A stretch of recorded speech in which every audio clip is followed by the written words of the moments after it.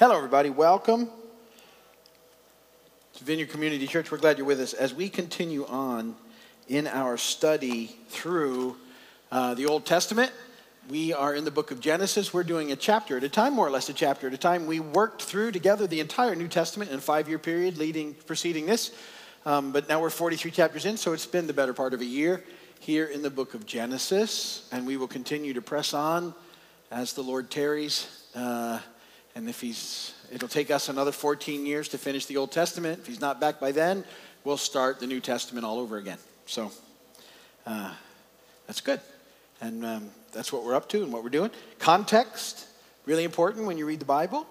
And we talked a lot about that in the New Testament. The Old Testament now helps us to sort of fill in some gaps in the New Testament. Things we might not have understood as we read through the New Testament sort of are explained to us in the Old Testament.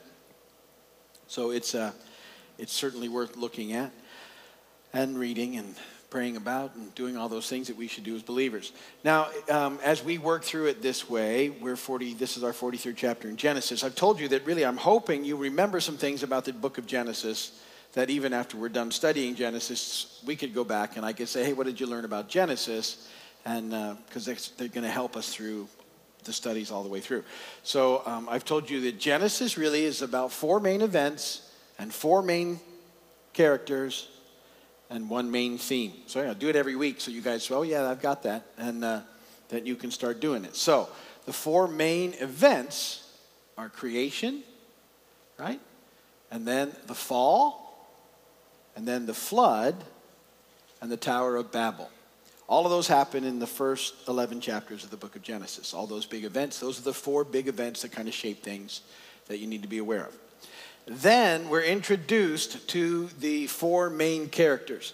And always be careful. There's lots of main characters in the book of Genesis because how is Adam and Eve not main characters in the book of Genesis? But pretty much by the end of chapter 4, they're just in genealogies, right? The really takes off from here. So these 4 main characters are Abraham, Isaac, Jacob, and Joseph.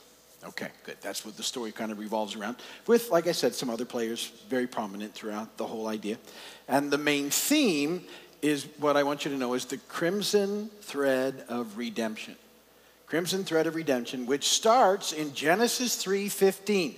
Genesis 3:15 is one of those key verses in the Bible you should know. It's right after the fall, and it talks about God making enmity and putting all this place, and it's the beginning of the redemption that culminates at the cross. That's my microphone starting to mess up. So I'm just turning this on because I probably should have started with this one. But I didn't want to, because I'm spoiled and I don't like holding microphones anymore. That's just honest. Okay, stop. Okay, so, everybody can hear me still? Good. I got to get back to my notes. I just erased my notes. It's okay, I can get them back. Come on. Thank you. All right. So, the crimson thread of redemption, and we will watch that weave its way through the entire Old Testament up to the cross. And really, we start seeing it in the covenants that we've looked at in Abraham and the lineage of Abraham, Isaac, Jacob. Now, Joseph isn't in the lineage of Christ, right? It's Judah. And actually, Judah makes an appearance in today's chapter. And in a better light than the last time we saw him. The last time we saw him when he was mixed up with a business with Tamar and lacked integrity. But it seems like that's maybe changed him a little. He's gonna be moving in a better way in this chapter. So you'll see him pop in. He's part of the lineage of Christ. But Joseph is the bigger part of the story. And how God uses him and has him in position to protect his people Israel, which is all part of this plan of redemption that's moving through the process. All right? So that's what we're up to. Last week, we saw that there's a famine that had been, prophesied. Remember, God gave a dream to Pharaoh, 2 dreams that were the same dream. and about 7 years of plenty and 7 years of famine. And Joseph is plucked out of prison where he's been, and he interprets the dreams to Pharaoh, and Pharaoh puts him in charge of everything.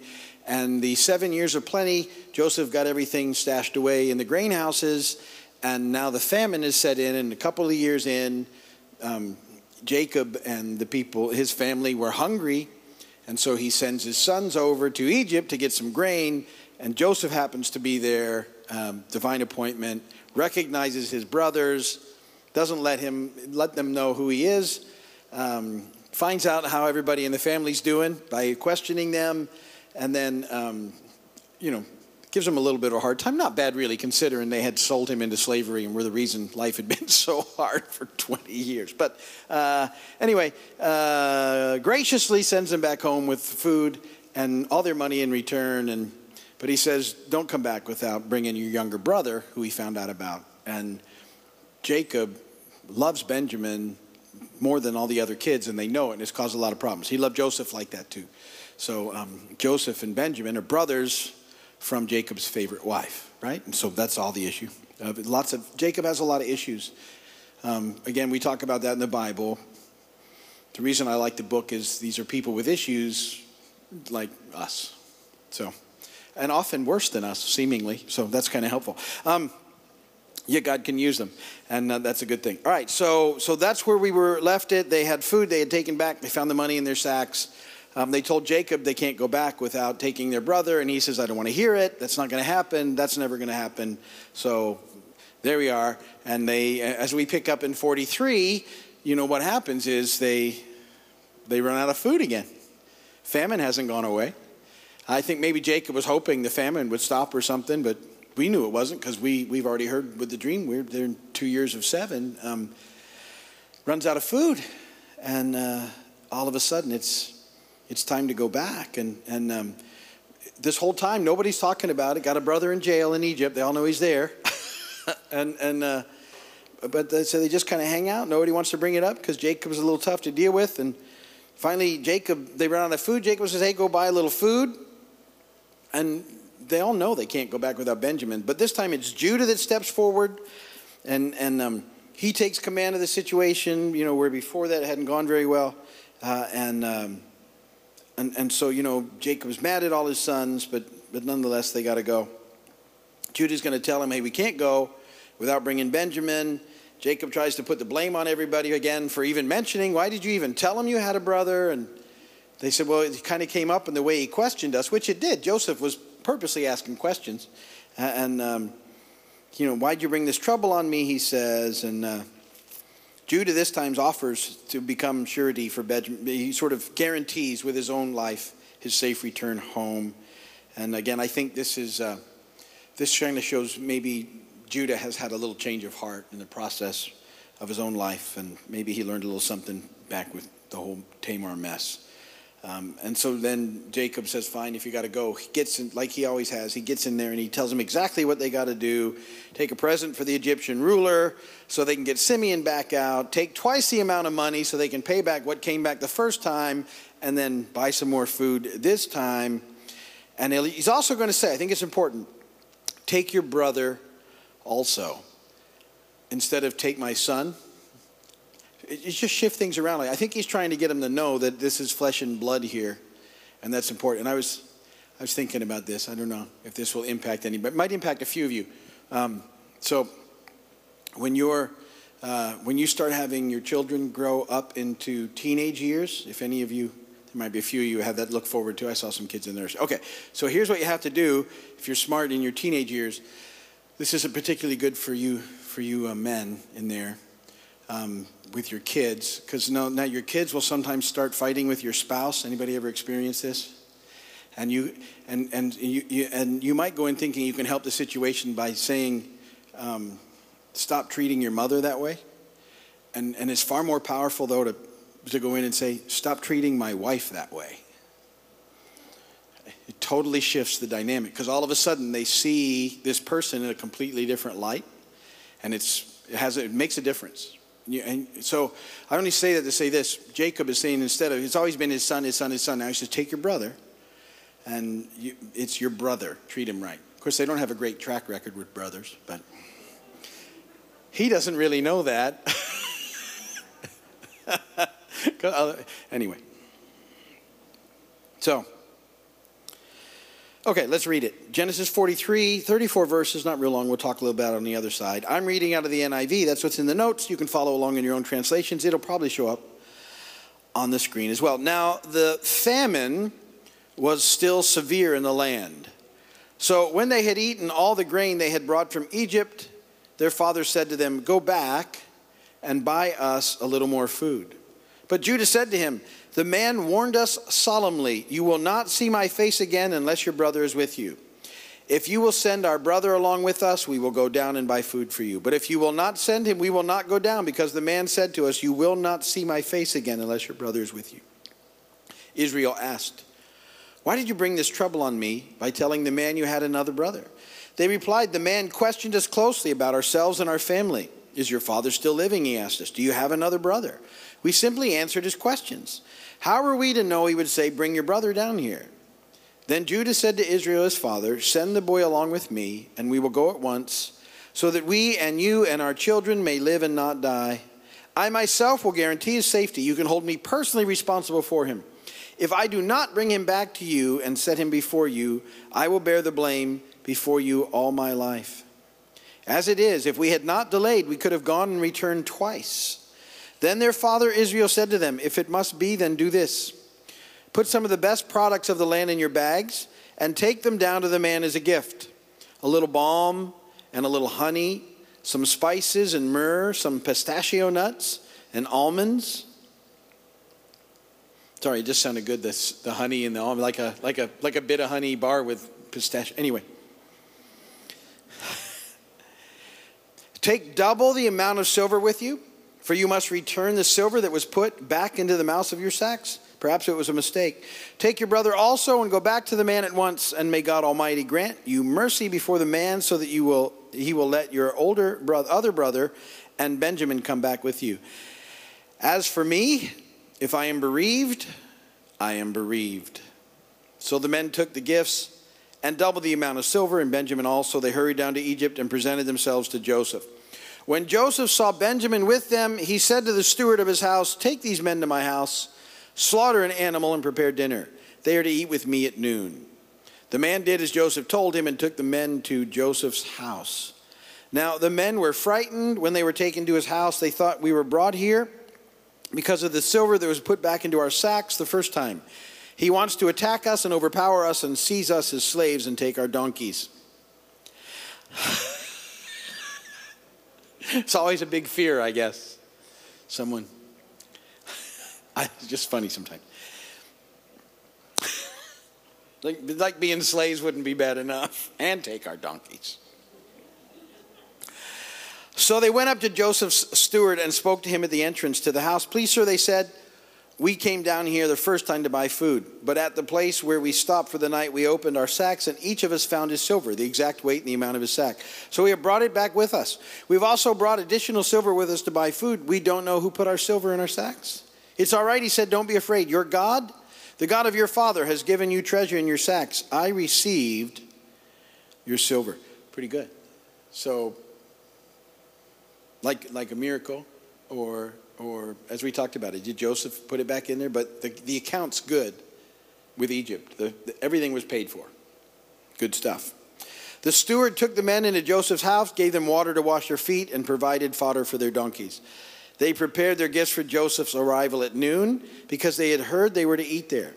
When Joseph came home, they presented to him the gifts they had brought into the house, and they bowed down before him to the ground.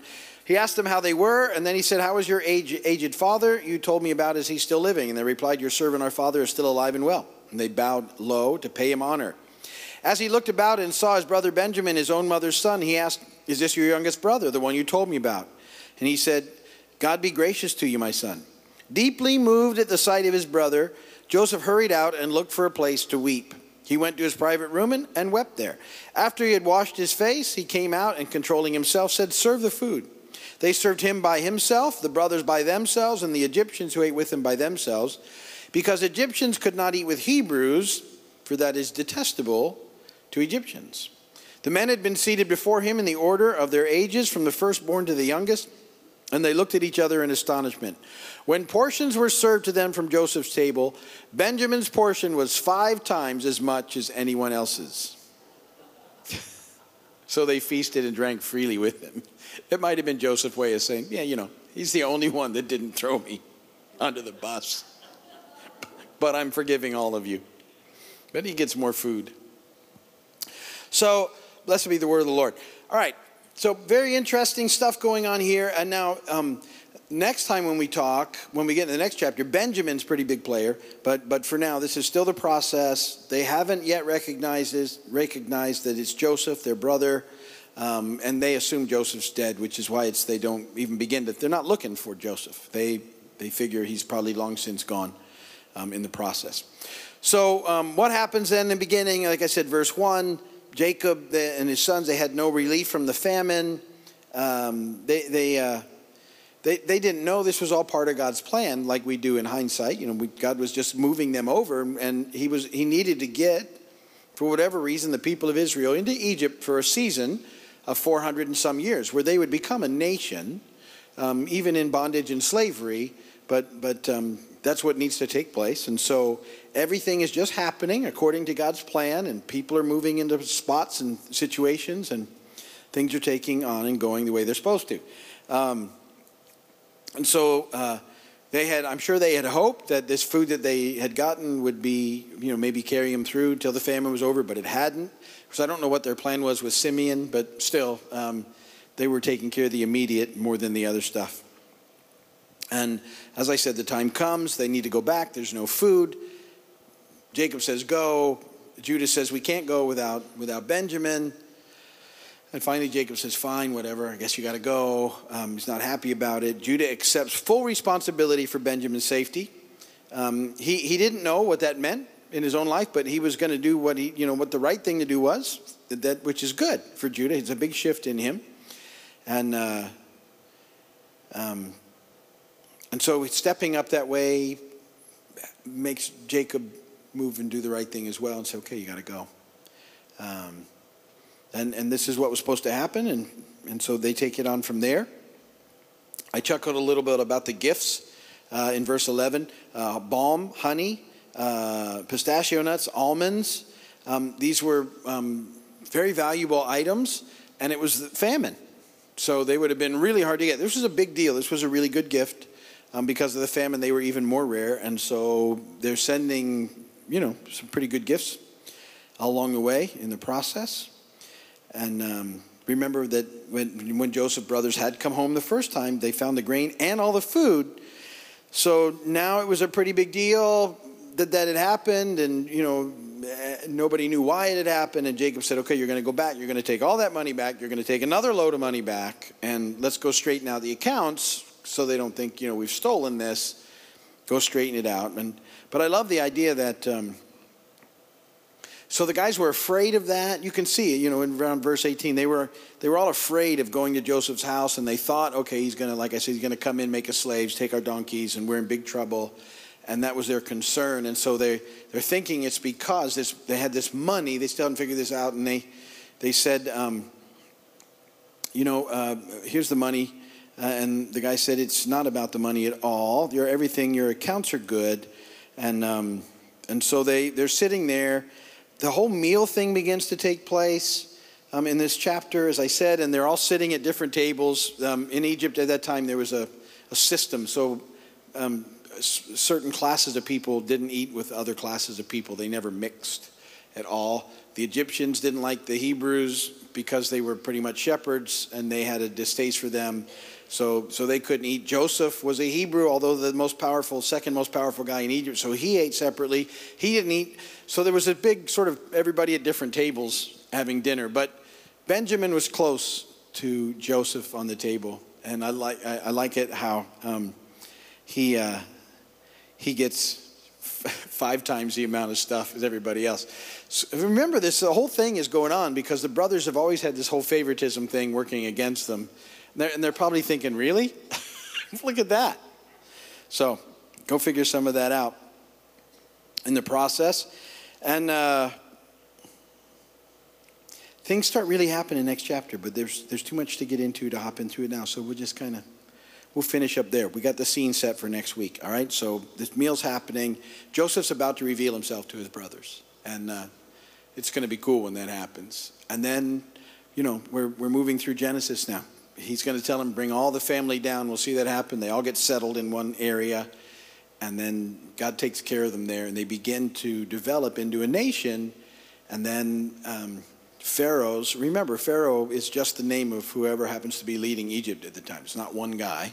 So the Pharaoh that ends up in place 400 years later, at some point in time, they sort of recognized, hey, we need to put all these people are more than us. We got to put them to work. They enslaved them. And that sets us up for the big Exodus that comes up in a book of the same title. So, aptly named. So that's where we're at. We'll finish there for tonight. If you're watching my video, thank you for doing that. And come and visit us when you get a chance. And you guys can shut that off.